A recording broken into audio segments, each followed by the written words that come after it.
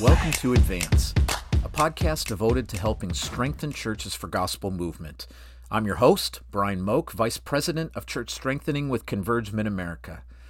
Today marks the beginning of Season 2 of Advance, and I'm so excited to launch what I hope to be an encouraging series of episodes in the coming months that will help spur your church on to greater health. We're going to cover topics that will include discipleship pathway, evangelism, leadership development, and effective small group ministry, just to name a few. And as always, each episode includes a guest that will share from their experience on these important topics. Today, as we start this new season, I want to get us thinking again about church health by sharing the marks of a healthy church. How do we know if our church is getting healthier? Or more specifically, how do we measure our church's health?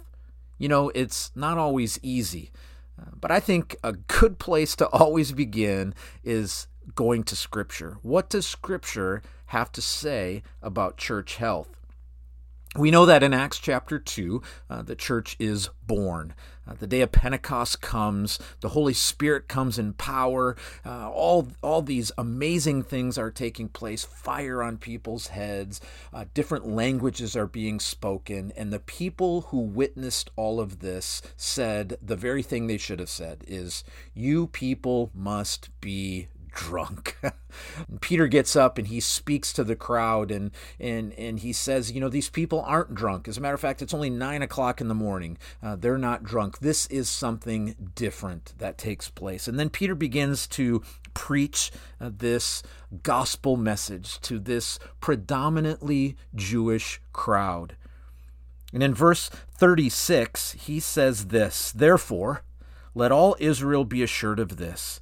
God has made this Jesus whom you crucified, both Lord and Messiah." And what should have happened after he said that is he should have been arrested at the very least and maybe killed for such a blasphemous statement as that. But instead, the Holy Spirit was at work, and it said, when the people heard this, verse 37, they were cut to the heart and said to Peter and the other apostles, "Brothers, what shall we do?" Peter replied, "Repent and be baptized, every one of you, in the name of Jesus Christ, for the forgiveness of your sins, and you will receive the gift of the Holy Spirit. The promise is for you and your children, and for all who are far off, for all whom the Lord our God will call." It says in verse 40 that with many other words he warned them and he pleaded with them, "Save yourselves from this corrupt generation." And here's what happens in verse 41. Listen to this. "Those who accepted his message were baptized, and about 3,000 were added to their number that day." And so the question you ask, obviously, in verse 41 is, what happened to this early church as this message was preached? 3,000 people were added to their number that day. Well, clearly the church grew in that moment. It grew a lot in that moment. And then in verses 42 and following, it says that they devoted themselves to the apostles' teaching and to fellowship, to the breaking of bread and to prayer. And it says that everyone was filled with awe at the many wonders and signs performed by the apostles. And it goes on to say that the believers were together and they shared everything they had in common, and they praised God and they enjoyed the favor of all the people. And the question you have to ask in verses 42 to 47 is, what was happening to this early church? Well, it's the same thing as happened in verse 41. The church was growing. And then the last part of verses 47, after all of this growth had taken place, said that the Lord added to their number daily those who were being saved. And again, you get the idea, is what was happening to the church in verse 47? Well, it was growing. And so we can see in this picture in the book of Acts that church health, real maturing church health, was growing wide as many people were coming to know Jesus as Savior. And it was growing deep as they were growing in their understanding of what it meant to be a follower of Christ. And then in verse 47, as that deep and wide stuff was going on, they grew wide again, as the Lord added to their number daily those who were being saved. So The first thing we need to understand as we think about the marks of a healthy church is that good evangelism has to be followed by good edification if it's going to lead to good evangelism. In other words, you can't just have good evangelism, teach people how to follow Christ, and then keep teaching them how to follow Christ and keep teaching them how to follow Christ without getting to the other part, which is you need to go multiply yourself. And evangelism needs to be a part of your growing as a follower of Jesus. So again, good evangelism must be followed by good edification if it's going to lead to good evangelism. So there's two kinds of church growth that we see in this passage of Scripture, and two kinds of growth that can mark a healthy church. And the first is quantitative growth. And quantitative growth is measured by looking at key numerical ratios that guide any church, no matter the size, no matter the location, towards organic and organizational health. And really simply, that means that you can measure things. You can measure quantitatively certain things. And sometimes we get scared away by the numbers thing. We don't want to talk about numbers because numbers aren't biblical. Well, we can see in the book of Acts that numbers were clearly biblical, and they celebrated how God was growing numerically their church. But there's another kind of growth. It's a qualitative growth. It's a different kind of way to measure church health, and that's measured through the attitudes and the feelings and the perspectives towards people, programs, and the progress of the church. In other words, it's a lot of the stuff that was happening in verses 42 to 47 of the passage in the book of Acts chapter 2. And that's harder to measure. It's so much easier to just measure the numbers. But how are people really growing in their understanding of who Jesus is? How are the things that we're offering as a church helping our people to grow in their love for Jesus and their growth in multiplying themselves in other people? What I'm going to share right now is not mine. It's actually taken from an assessment tool that we use in Converge Mid-America called Natural Church Development. Natural Church Development was a study that was done in the 90s of 1,000 churches in 32 countries and 5 continents. And they discovered that there are certain growth principles that are true regardless of culture and theological persuasion. As a matter of fact, there are 8 different quality characteristics of any healthy, growing church. NCD has been around since the 90s, as I said, and to date, there have been over 70,000 churches who have taken this assessment in 70 countries around the world. And again, several of our churches have used it, and it is a wonderful tool to be able to assess these qualitative marks of a healthy, growing church. And the 8 different quality characteristics are as follows. The first is called empowering leadership. And empowering leadership is a way to define how you are, in fact, equipping, supporting, motivating, mentoring, and coaching individuals to become all that God wants them to be. You know, it's not just simply having leadership in your church, but are you helping to empower your people to be all that God wants them to be? Second is gift-based ministry.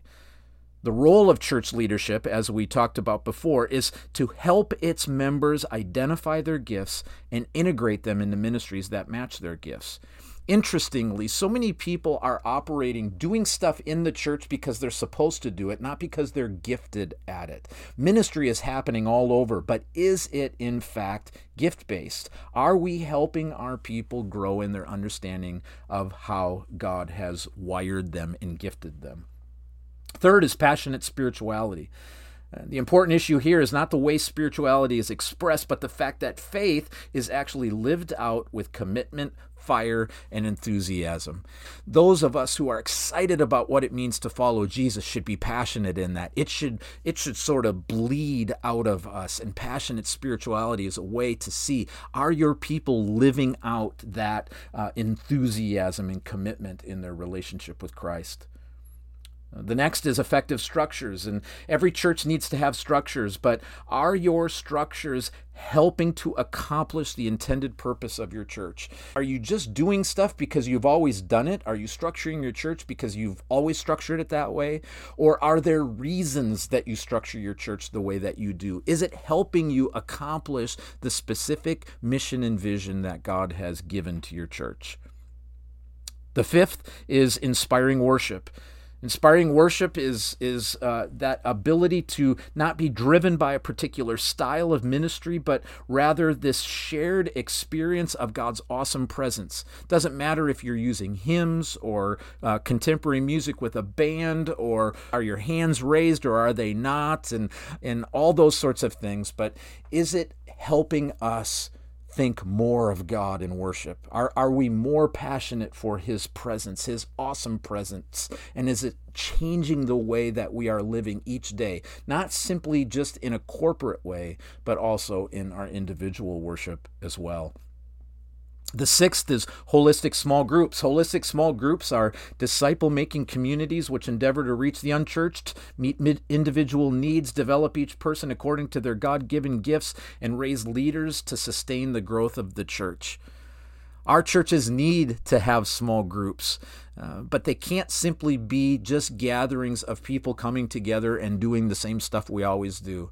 But small groups are ways that we can identify and encourage each other in real, intimate sorts of ways with each other. That can't happen simply on a Sunday morning. So are we having small groups that are helping hold each other accountable to being all that God has called us to be?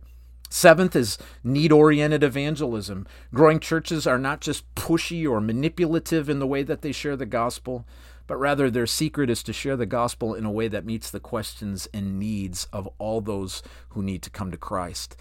And so are we thinking through those issues of evangelism, not just simply saying this is the way that we've always done it, again, this is how you do it, but how do we love people into the kingdom?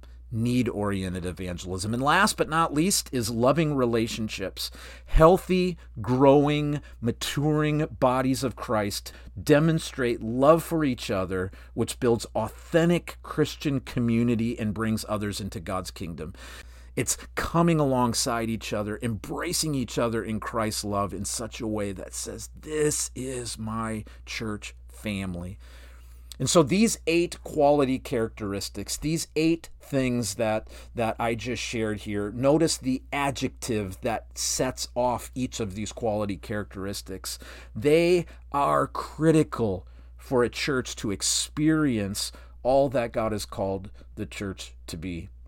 As you think about it, as you're listening to these different quality characteristics in this podcast, what are the things that you're doing really well as a church of these 8 characteristics? And what are the quality characteristics of these 8 that you're not doing so well in? Well, what NCD does and what we encourage our churches to do is to take an assessment that will actually discover which are the maximum factors in your church, the things that you are rocking out, if you will, in your church, and what's that minimum factor in your church? What's the thing that's keeping you from discovering all of that growth that God wants to do in your church just naturally? If you think of these 8 quality characteristics even as slats in an oak barrel, the slats are these 8 quality characteristics, these vertical slats, if you can picture it. And then the water inside of that oak barrel are your people. And the reality is, whatever that minimum quality characteristic is, that's the thing that's keeping more water from being added into the oak barrel. And until you work on bringing that one up, it's going to be hard to see that growth take place.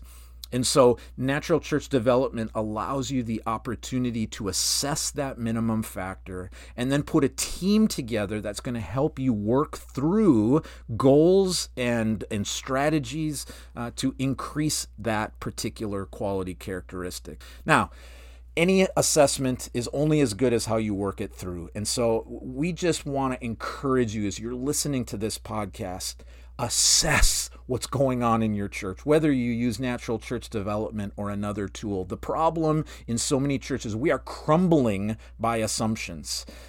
In other words, we're putting our hands over our eyes and we're saying, as long as we don't see the problems in our church, they're not going to be real.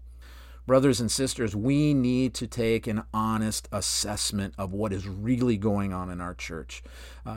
Assessment is not unbiblical. Assessment is a way for us to get a grip on what are the barriers that are keeping us from being all that God wants us to be. We plant, we water, as Scripture says, and God gives the increase. So I just want to encourage you today as you listen to this. Are you doing that sort of assessment? Are you using a tool like natural church development or something like it to help evaluate what's going on in your church? I promise you can't do it on your own. I promise you can't just guess your way out of whatever's happening in your church, but God wants to use tools like this and other tools to help you be all that He has called you to be. Can I pray with you right now? God, your church is your bride, Jesus, and we want to be a good bride to you. And so, Lord, I just pray that we would get back to that Acts chapter 2 sort of church experience, that we would be growing wide with more people coming to know Jesus in our churches, and we would grow deep, that we would build each other up in the faith so that we can see increased multiplication in our churches of people following Jesus. God, would you make our baptismal fonts full frequently because people who are following you in baptism? Would you find all sorts of opportunities for new Christian growth in our churches because so many people are coming to know Jesus?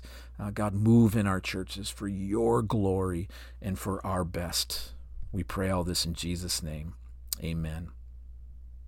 Well, hey, thanks so much for joining us. I'm so grateful for each one of you who listen to the podcast, and I trust these episodes will continue to help you strengthen your church for increased gospel movement. This season, I want to hear from you. How are you seeing increased gospel health in your church? I'd love to include those encouragements in future episodes. So feel free to share those stories with me at brian@convergementamerica.org, or go to our Facebook page, our advanced Facebook page, and share the story on that Facebook page. But we'd love to hear from you. And finally, we want to get your great reviews on the platform you listen to. So please share Advance with your friends. And last but not least, don't forget to check out our website at advancethechurch.org. Advance Podcast is a ministry of Convergement America. Our mission is to start and strengthen churches that exalt the name of Jesus Christ together. If you'd like to learn more about Convergement America, visit our website, convergementamerica.org.